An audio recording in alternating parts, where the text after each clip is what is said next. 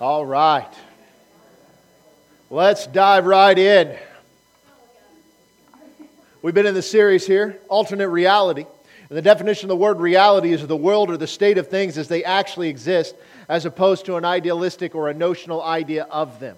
We begin to look at this idea of where you and I, as born-again, Spirit-filled believers, should have our focus and have our attention. And the world that we see is a part that we are in, but not of. And getting that reality is so difficult because we are really moved by what we see and what we hear and what we feel and what we smell.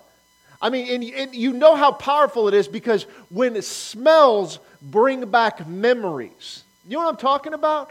Like you smell something and it's a positive something. Let's start with that. Maybe it's not a positive something, okay? But as you smell it, it brings back this emotion that you may have had in the moment. And as crazy as this thing is, I'm going to tell you guys this story because it's funny and I like my story. So I did not grow up around my grandparents. My grandfather, I never met the man until 2003. And by that time he had Alzheimer's, so I met him frequently from that point on.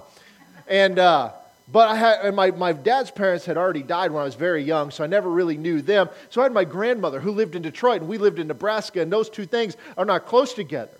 But we'd go up there at Christmas time a lot, or once in a while they would fly me up. Do they still fly kids by themselves? That's what I had to do. I don't know if that's still a thing or not, but anyway. And my grandmother, she lived in a mobile home, and this mobile home park in the Detroit area is one of the suburbs of Detroit. And every year, and I looked forward to this, she would buy these frozen things called Steak-ums. Does anybody know what I'm talking about? You guys, yeah. And I would look so forward to these things because the only time I ever got them, and you could smell them as she was microwaving them. And I got pretty excited about this. They're like really thin steak, and it was like a steak sandwich, kind of. It was very thin. And I loved them as a kid, and I got them once a year, maybe twice a year. But that smell, I recognized. Well, a couple of years ago, Diana, she's not here today, but she can attest to this, was cleaning out a freezer, and she brought some stuff here and said, "Hey, would you have any interest in that?" And in there was a box of Steak-um. And I have not seen these things since I was a child. I didn't even know they were still in existence. Or maybe they're not in existence. They've been sitting in her freezer since I was a child. I don't know. Either's possible. But I saw them like, oh my goodness, I used to love these things. And so I took them home and I started preparing them. And I'm like, that's not the smell I remember.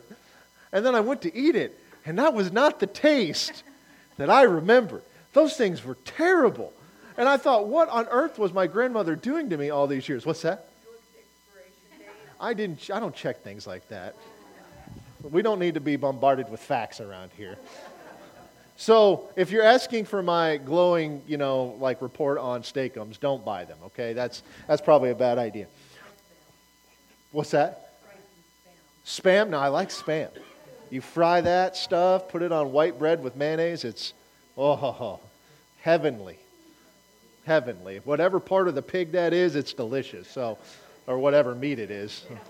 It's part rat, I don't know, it's hard to say. How do we get off on this? Anyway. But I mean, it's like that idea of it brings back memories and all of this. It's like we are so moved by what we see, feel, hear, touch, smell. So moved by it. And yet, when we look at the Scriptures, we've got to get this understanding is that we cannot be moved by that. Because that is not the reality that you and I walk in. We walk in a world that is full of hate, that is full of dissension, that is full of sickness, that is full of evil. It's full of a lot of things that are contrary to God. And that's the world that we're walking in. But we can't be moved by that in the sense that we are a part of that because we're not. We're a part of the kingdom of God. And that's what the Scriptures say. So it always comes back to this idea, well, what does Scripture say? In John chapter 17, verse 13, it says, "Now I come to you. And these things I speak in the world, that they may have my joy fulfilled in themselves. I have given them your word, and the world has hated them because they are not of the world, just as I am not of the world. I do not pray that you should take them out of the world, but that you should keep them from the evil one. They are not of the world, just as I am not of the world. Sanctify them by your truth. Your word is truth. As you sent me into the world, I send them into the world. And for their sake I sanctify myself, that they also may be sanctified by the truth." You see, Jesus is giving this notion that yes, we are in this world, but we're not of it, and that's why they hate him. Because he's in it, but he's not of it. And that his disciples are in it, But they're not of it. And so, Lord, keep them. Protect them by your truth. Your word is truth. Set them apart is what sanctify means. To set them apart by your truth. And so if you and I are born again believers, that means we walk at a higher plane and we see things through the lenses that are Scripture. And we have to go and say, okay, God, what is it that you're doing here? What is it that your plan is here? What is it that your will is here? But we often don't, because we are so moved by what we hear, what we see, what we feel. Guys, we've never even experienced persecution to the level that the majority of the world has. When people give their lives to Christ in other parts of the world, throughout history, it came with the cost. Sometimes it was their lives. Many times it's their family. It's their way of living. That is why you saw compromise that would take place, because they were trying to protect their life. But that's not what we're called to do. You see, you and I are created in the image of God. And in 1 John 2, it says that now by this we know that we know Him, if we keep His commandments. He who says, I know Him, and does not keep His commandments, he's a liar. The truth is not in him. But whoever keeps His word, truly the love of God is perfected in him. And by this we know that we are in Him. He who abides in Him ought also himself to walk, just as He walked. We walk how He walked. We do what He did. We see what He sees. We say what He said. We are His express image on this earth, the agent of Jesus, as He was the agent of Father. That means that we don't go by what I see. I go by what God says. That's it. We have a lot of cliches that we use. God says it, that I believe it, that settles it. Well, let me tell you something. That's cute, and it's great if you believe it. But God said it, and whether you believe it or not, it's settled. See, that's the problem. We keep putting the onus back on us, as if we get a vote. We don't get a vote on what God's will is ultimately. We don't get to determine what is moral and immoral. We don't get to determine what is good and what is not good. We don't get to determine the power of the Holy Spirit. It's Him. This is who He is. And so when He says that you are my disciples indeed, if we don't get to part in determining that. You see, so much has been put on us by Him. We are His agent. Look at 1 Peter chapter 2. Beloved, I beg you as sojourners and pilgrims to abstain from fleshly lusts, which war against the soul, having your conduct honorable among the Gentiles, that they may, when they speak against you as evildoers, they may by your good works which they observe glorify God in the day of visitation. There's a separation. We are sojourners. We are pilgrims. We are in a world that we are not of. We're not from here. But where we come from, they look different. And they talk different. And they act different. And there's an authority that's been given to them. And we begin to look through Scriptures to see this. You see, you got to understand this agent aspect. In John chapter 5, verse 24, it says, most assuredly, I say to you, he who hears my word and believes in Him who sent me has everlasting life, and shall not come into judgment, but has passed from death into life. Most assuredly, I say to you, the hour is coming, and now is, when the dead will hear the voice of the Son of God, and those who hear will live. For as the Father has... So when He talks about here, I can of myself do nothing. Do you know how powerful that is? That this is the Son of God. This is Jesus Himself. He says, I can't do anything of myself. He says that as I hear, I judge, and my judgment is righteous because I do not seek my own will, but the will of the Father who sent me. Isn't that crazy to think about? The Son of God is after one thing, and one thing only, the will of the Father. You see, He was an agent of the Father. It's the term is the shaliach, the agent or representative of the Father. And so as we've kind of dove into this piece by piece, we realize that Jesus is the agent and representative of the Father. You and I are the agent and representative of Jesus. Did Jesus do everything that the Father did? Yeah. Did He say everything that the Father said? Yeah. Did He just come up with anything kind of off kilter? He's like, yeah, I'm going to kind of go my own way this time. No, never once. So that means that you and I, if we are disciples, we are His representative. But not everybody who claims to be a disciple is a disciple. Is that fair? Because we've got it in our culture today that you just be born again. But what does that even mean? We've got the biblical definition, but we don't necessarily use that. You see, going to church doesn't make one right with God. It's not about just being born again. That's important. but it's becoming a disciple. You see, Jesus didn't go around making converts. He made disciples. Disciples were people who followed around the leader, made every action he could as a teaching moment so that they would understand. And he spent 3 years with a bunch of people, specifically 12, getting them ready. And even before he was gone, he sent them on their own. And he said, okay, here's what I want you to do. I want you to go preach the kingdom, and I want you to heal the sick, and I want you to cast out demons. And they did, and they came back, and they're like, man, this was awesome. Did you see that? And Jesus like, yeah, that's cute, but your name's written in heaven. And then he sent the 70, the exact same thing happened. And it was time and time again. And as they were doing this, they were looking at it from this standpoint of an earthly mindset, like, holy cow, we can do what Jesus is doing. And Jesus is like, duh. Because they went as his representative. And see, that's you and I. We go as his representative. But how do we become his agent? And this is the key, and this is where we've been looking. In 1 Corinthians chapter 11, verse 23, we're going to drill into this a little bit more tonight because we've got to get an understanding of this. This is Paul talking. He says, for I received from the Lord that which I also delivered to you, that the Lord Jesus on the same night which he was betrayed, he took bread, and when he had given thanks, he broke it. He said, take, eat. This is my body, which is broken for you. Do this in remembrance of me. In the same manner, he also took the cup after supper, saying, this cup is the new covenant in my blood. This do as often as you drink it in remembrance of me. For as often as you eat this bread and you drink this cup, you proclaim the Lord's death until he comes. Now, there is a lot here. There's a lot to unpack. But we have turned this moment into some sort of a sacrament of which we just make it holy and pious, and we just go through and we're like, okay, we just do it. But we give no thought to what it is. We give no thought to what's happening. We give no thought to what this is implying. But what he says here is that this bread, my body. This blood, blood of the new covenant. As often as you do this, you proclaim my death until I come. That's a bold statement. There's a lot said there. And there's a net result that Paul goes into after in verse 27. It says, therefore, whoever eats this bread or drinks this cup of the Lord in an unworthy manner will be guilty of the body and blood of the Lord. But let a man examine himself, and so let him eat of the bread and drink of the cup. For he who eats and drinks in an unworthy manner eats and drinks judgment to himself, not discerning the Lord's body. For this reason, many are weak and sick among you, and many sleep. For if we would judge ourselves, we would not be judged. But when we are judged, we are chastened by the Lord, that we may not be condemned with the world. And here's the problem. This is heavy. The net result of not taking this seriously seems to imply that the people doing it are getting sick and they are dying. Hello. How many churches around the world are not taking this seriously? They're just partaking.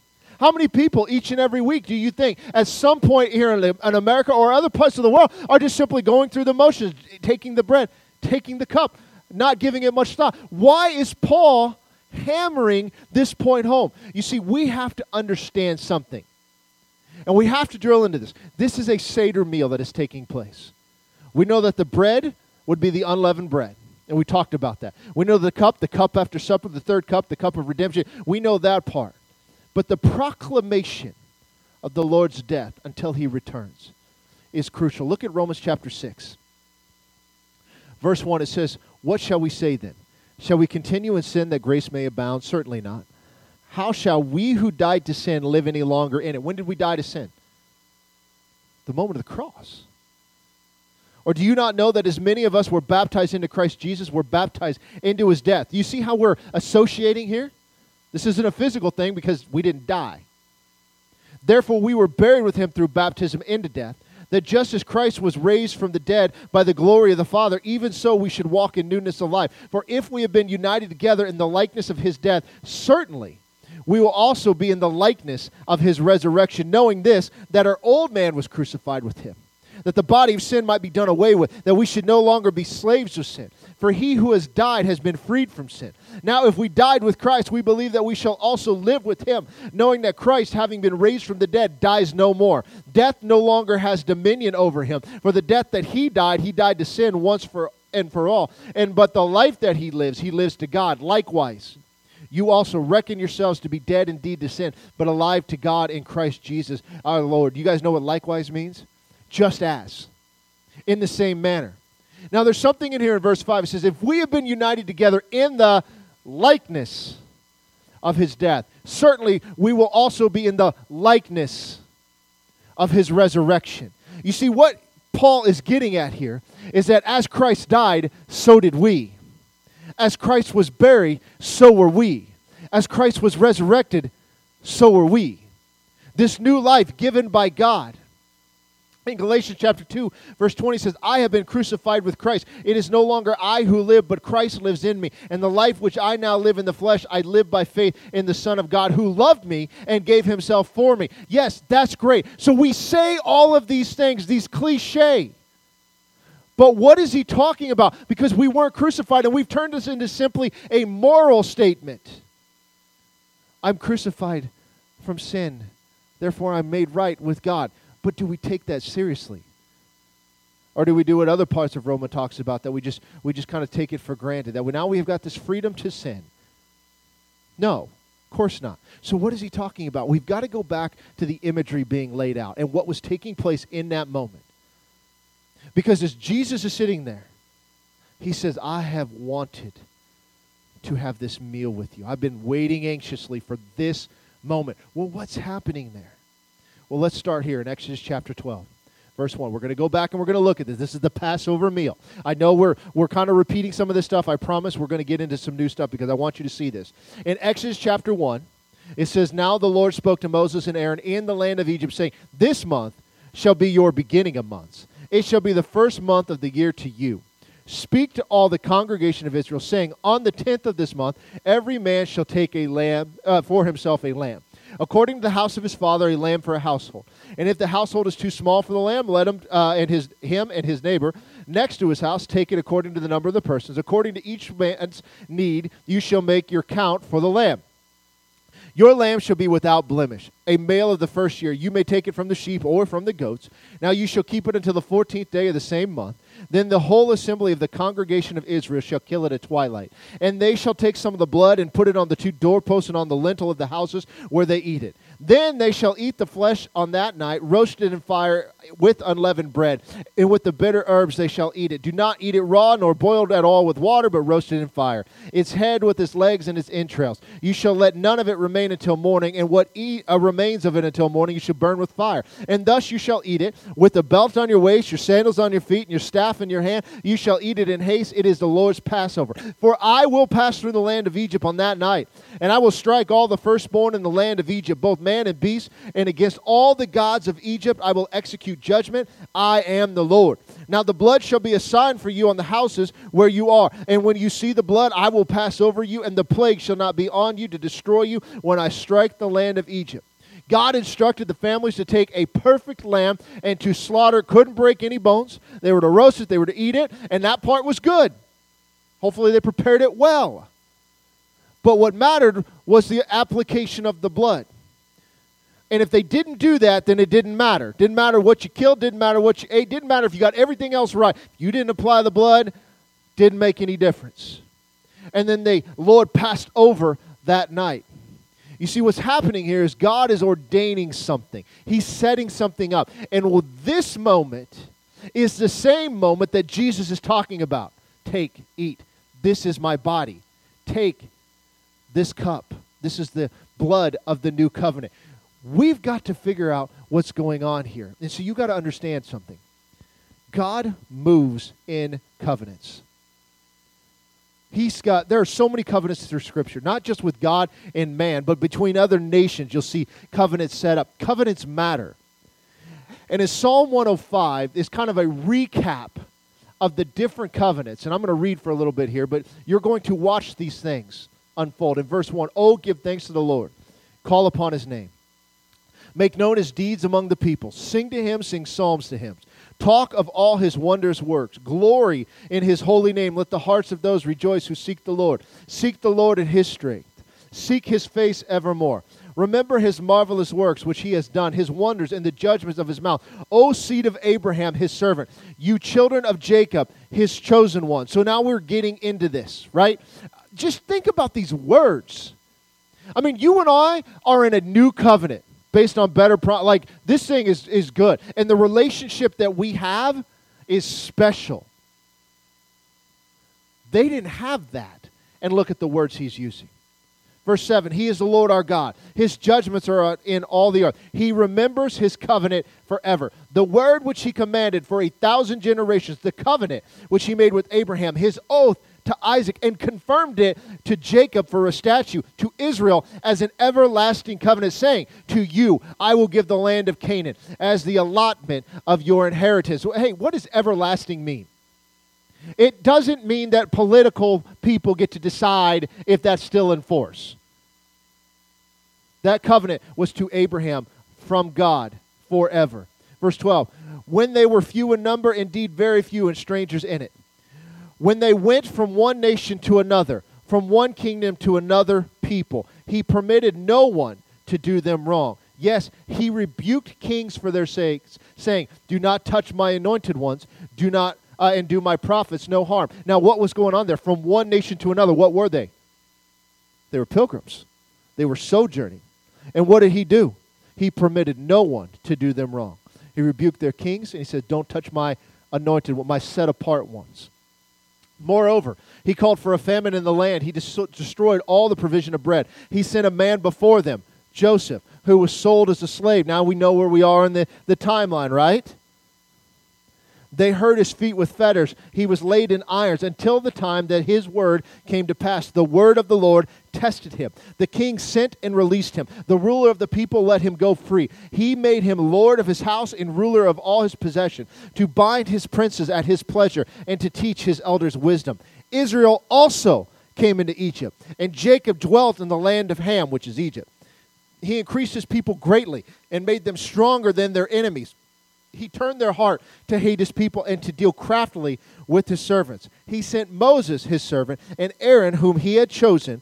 They performed His signs among them and wonders in the land of Ham. He sent darkness and made it dark, and they did not rebel against His word. He turned the waters into blood and killed their fish. Their lands abounded with frogs, even in the chambers of their kings. He spoke, and there came a swarm of flies and lice in all their territory. He gave them hail for rain and flaming fire in their land. He struck their vines also and their fig trees and splintered the trees of their territory. He spoke, and locusts came, young locusts without number, and ate up all the vegetation in their land and devoured the fruit of their ground. He also destroyed all the firstborn in their land, to the first of all their strength. So where are we at?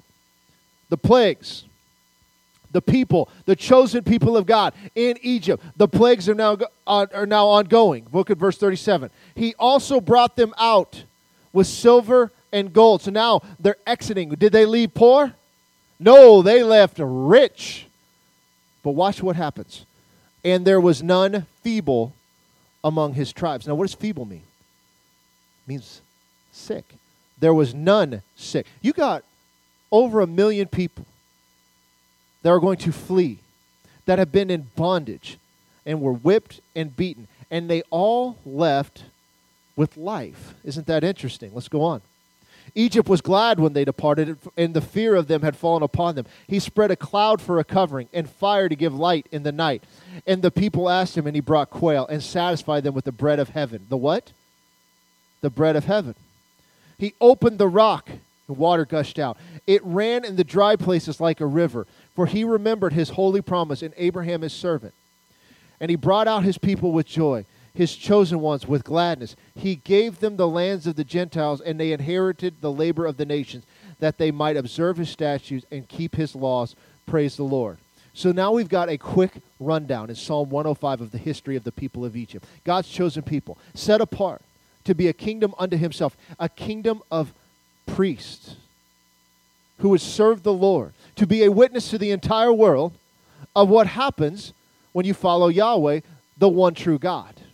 There are many gods. In fact, the plagues of Egypt were against the gods of Egypt.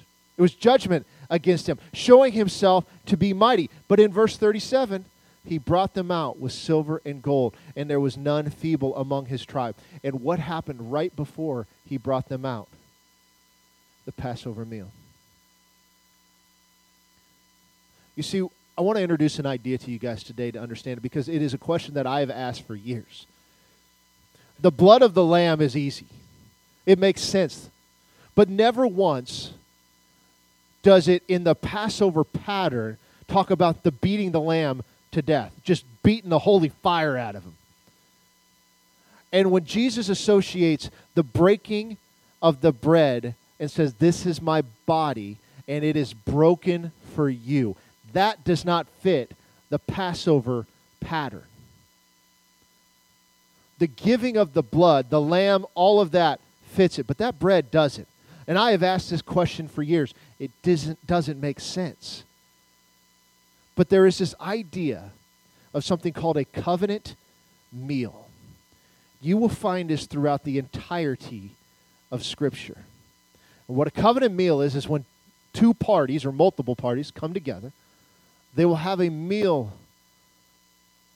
inaugurating a covenant between nations and sometimes between man and God. And I want you to watch something. In Exodus chapter 24, we're going to go verse 1. It says, "Now he said to Moses, 'Come up to the Lord, you and Aaron, Nadab, and Abihu, the 70 elders of Israel, and worship from afar.'" Now, who's he? He is God. Who did he call? He said Moses, Aaron, Nadab, and Abihu. Those are the sons of Aaron. Those four, plus the 70 of the elders of Israel. And they're going to worship from afar. So they're coming up, but they're kind of a ways off. "And Moses alone shall come near to the Lord, but they shall not come near, nor shall the people go up with him. So Moses came and told the people all the words of the Lord and all the judgment. And all the people answered with one voice and said, 'All the words which the Lord has said we will do.' And Moses wrote all the words of the Lord. And he rose early in the morning, and he built an altar at the foot of the mountain, and 12 pillars according to the 12 tribes of Israel. Then he sent young men of the children of Israel, and he offered burnt offerings and sacrificed peace offerings of oxen to the Lord. And Moses took half the blood and put it in basins, and half the blood he sprinkled on the altar. And he took the book of the covenant and read it in the hearing of the people. And they said, 'All that the Lord has said we will do, and be obedient.' And Moses took the blood, sprinkled it on the people, and said, 'This is the blood of the covenant, which the Lord has made with you according to all these words.'" Now that phrase should sound a little familiar, right? This is the new covenant in my blood. We are tying these things together, but I want you to watch what happens here. The nation of Israel was given an opportunity to enter into a new covenant with God. The land covenant was one that God had made on behalf of the nation. That's why it is unbreakable. Because when God promises something, God fulfills what he promises. You know who doesn't? Us, right? And so what's happening here is God essentially, putting this way simplified, is that, hey, if you do what I say, you'll be blessed, and if you don't, you'll be cursed. Do you accept my terms? And what do they say? All that the Lord has said we will do, and we will be obedient. Now, was that true? No. But they cut the covenant. The blood is sprinkled on all parties, including the book. So the book was all the writings that God had said. Now look at verse 9. "Then Moses went up, also Aaron, Nadab, and Abihu, and the 70 of the elders of Israel, and they saw the God of Israel. And there was under his feet, as it were, a paved work of sapphire stone, and it was like the very heavens in its clarity. But on the nobles of the children of Israel he did not lay his hand. So they saw God, they ate, and they drank." What's going on here? We have a covenant being cut, and now they are partaking in a covenant meal. Now, not long afterwards, Moses sets up the Aaronic priesthood and all this stuff, the tabernacle, and the Israelites were instructed to share a covenant meal while presenting something called a peace offering.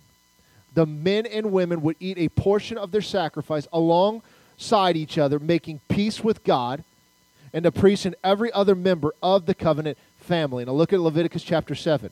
I know you guys love when I go to Leviticus. Leviticus chapter 7, verse 11. "This is the law of the sacrifice of peace offerings, which he shall offer to the Lord.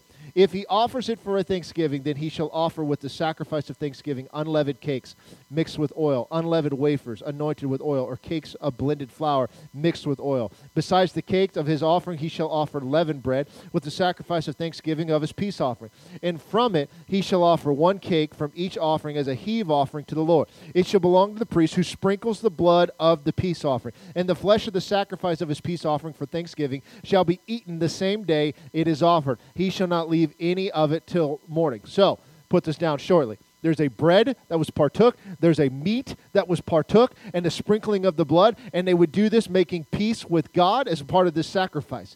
These peace offerings or covenant meals were always given at key events. You got the kingly coronations that take place. You got the movement of the ark to David's tent, the dedication of Solomon's temple, the covenant renewal under Asa. You got the purification of Hezekiah's temple. You got the consecration of the walls of Jerusalem. If you go back and you look, those are all just a few examples of every time that they were doing something here. A peace offering was made and a covenant meal would take place. They were reiterating the covenant. There are several times in the Old Testament that you can see this. Besides this, Jacob and Laban is a perfect example.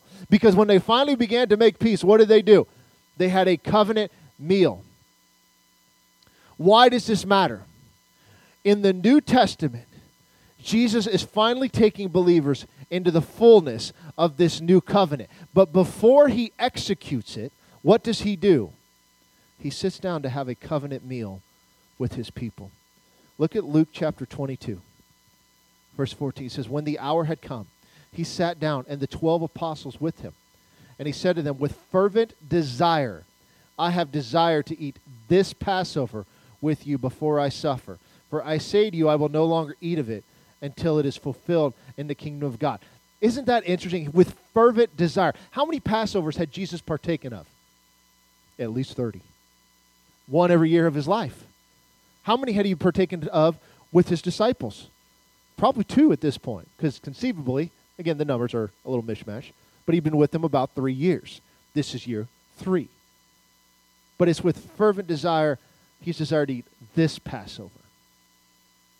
Not just the Passover. Not like we're just looking forward to it because it's a good time, which it probably was. But this Passover with you. And what's he do? Verse 7, then he took the cup and he gave thanks. He said, take this and divide it among yourselves. For I say to you, I will not drink of the fruit of the vine until the kingdom of God comes. And he took the bread, which he gave thanks, and he broke it. And he gave it to them, saying, this is my body, which is given for you. Do this in remembrance of me. Likewise, he also took the cup after supper, saying, this cup is the new covenant in my blood, which is shed for you. Now, why am I saying that this is a covenant meal? So you've got to understand what's taking place. Is there a new covenant being consecrated? Yes. It is between the Father and the Son on behalf of all mankind. That is why man has no part to play in it. That's why you can't earn your way to salvation. You can't do something simply to bring yourself into this covenant. It is what the Father and the Son have executed together. But now they're partaking of it.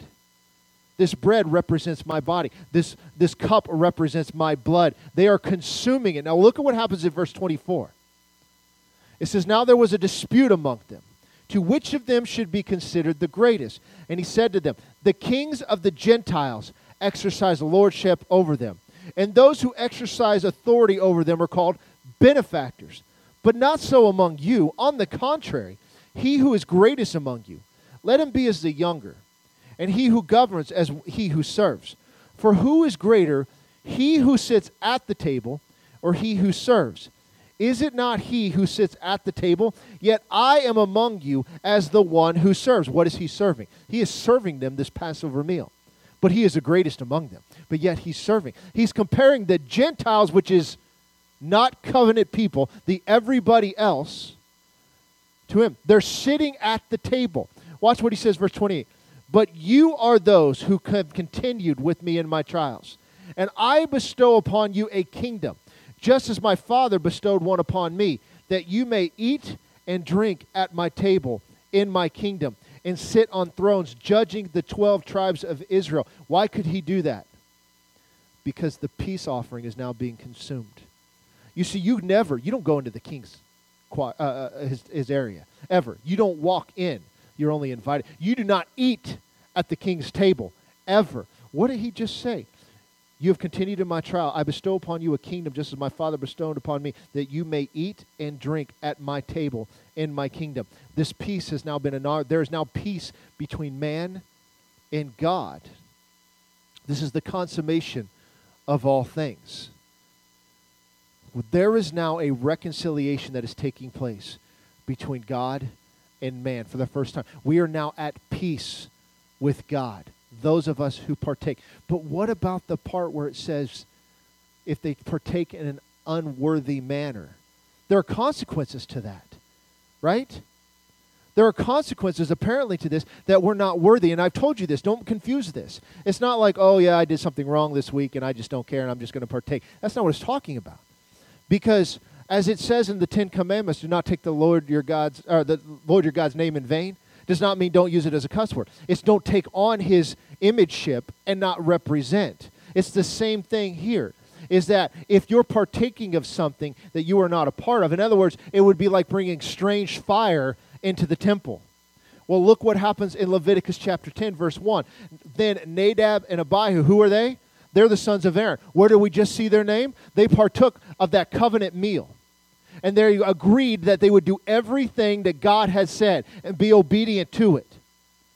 Each took his censer and put fire in it and put incense on it and offered profane fire before the Lord, which he had not commanded them.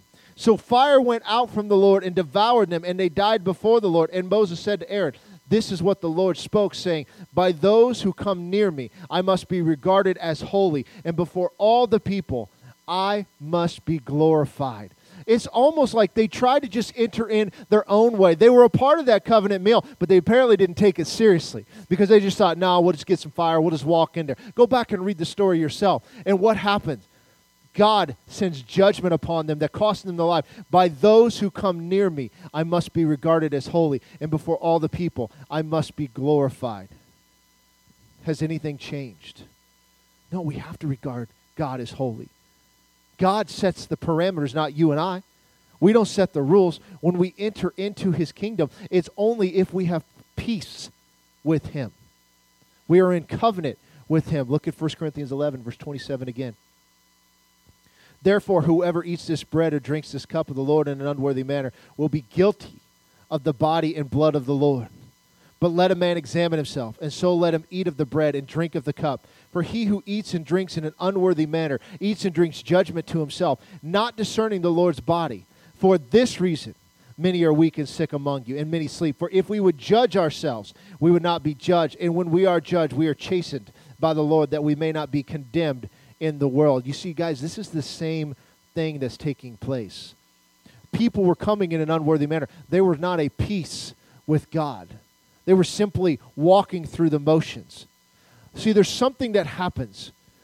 In our culture today, we just try to get along with everybody. We just like, well, we just got to love them into the kingdom.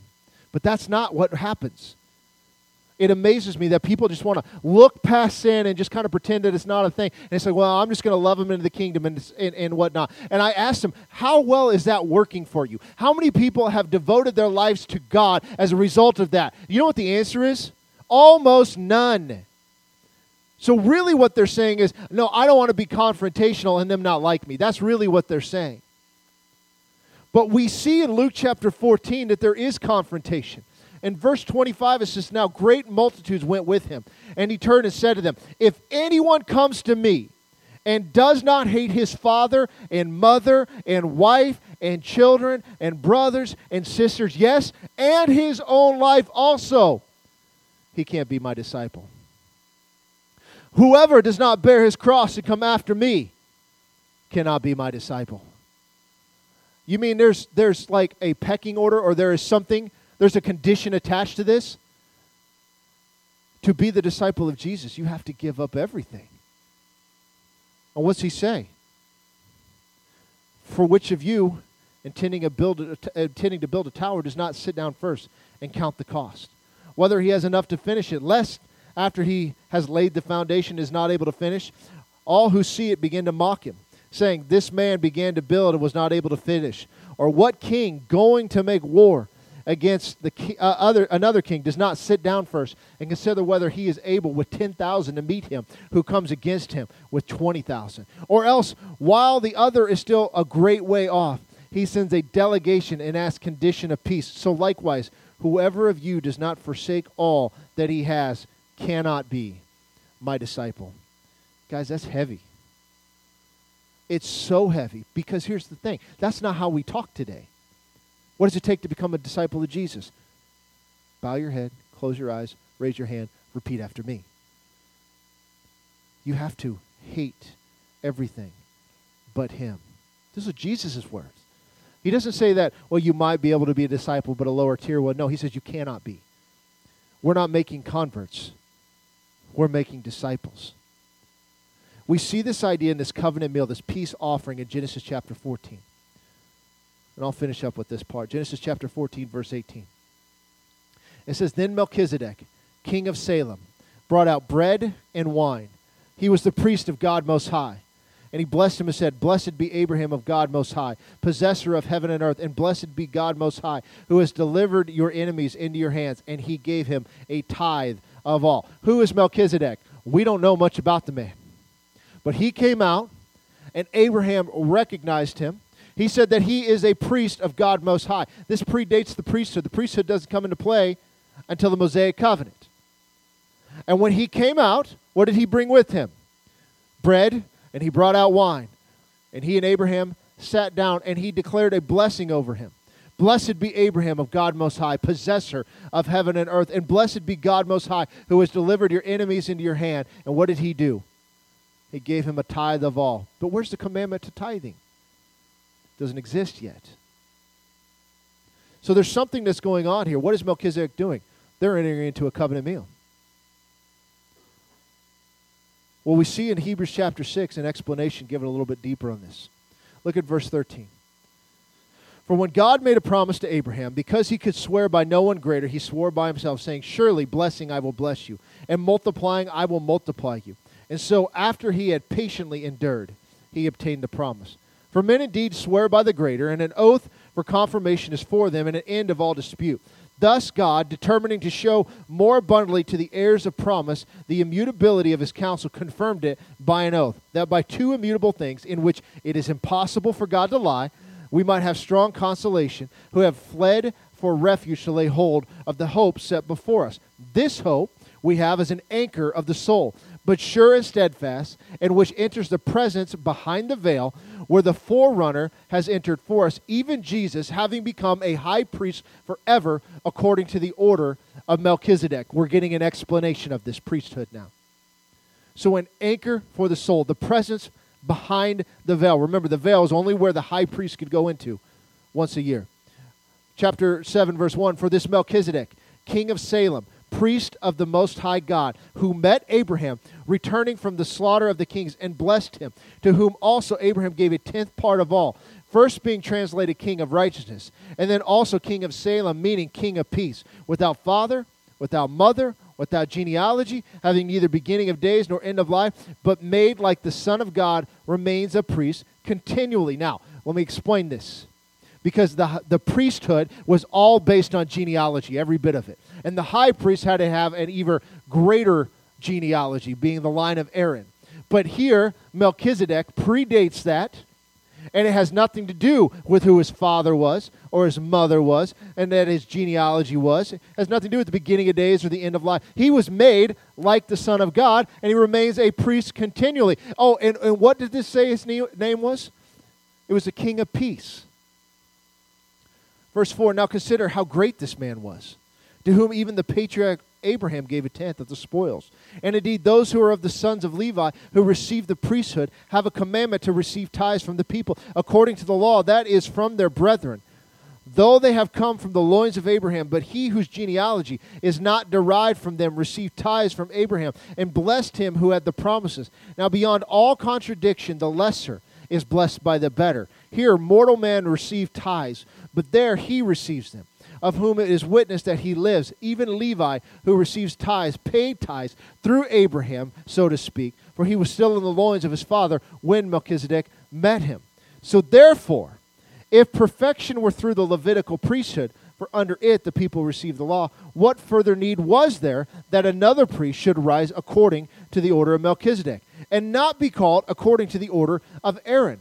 For the priesthood being changed, of necessity there is also a change of the law. For he of whom these things are spoken belongs to another tribe, from which no man has officiated at the altar. For it is evident that our Lord arose from Judah, and of which tribe Moses spoke nothing concerning priesthood. And it is yet far more evident if, in the likeness of Melchizedek, there arises another priest. who has come not according to the law of a fleshly commandment, but according to the power of an endless life. For he testifies, you are a priest forever, according to the order of Melchizedek. And for on the one hand, there is an annulling of the former commandment because of its weakness and unprofitableness, for the law made nothing perfect. On the other hand, there is the bringing in of a better hope, through which we draw near to God. And inasmuch as he is not made priests without an oath, for they have become priests without an oath, but he with an oath by him who said to him, the Lord has sworn and will not relent, you are a priest forever, according to the order of Melchizedek. By so much more, Jesus has become a surety of a better covenant. That was a mouthful. But here's the thing. We're looking at what Jesus has done and why you and I have the relationship with God to be the representative that we have today. And we can look at it through the example that was just given. When Abraham meets Melchizedek, the priest of the Most High God, and as far as we know, the only one, what was he there? What did the priests do? They represented God to mankind. And what did Melchizedek do? He brought the bread and the wine, and they had a covenant meal, a peace meal, given between them. And then we see Jesus as the great high priest after the order of Melchizedek. And what does he do? With fervent desire, I sit down to eat this Passover with you. And he says, this bread is my body for you. This wine is my blood in the new covenant, poured out for you.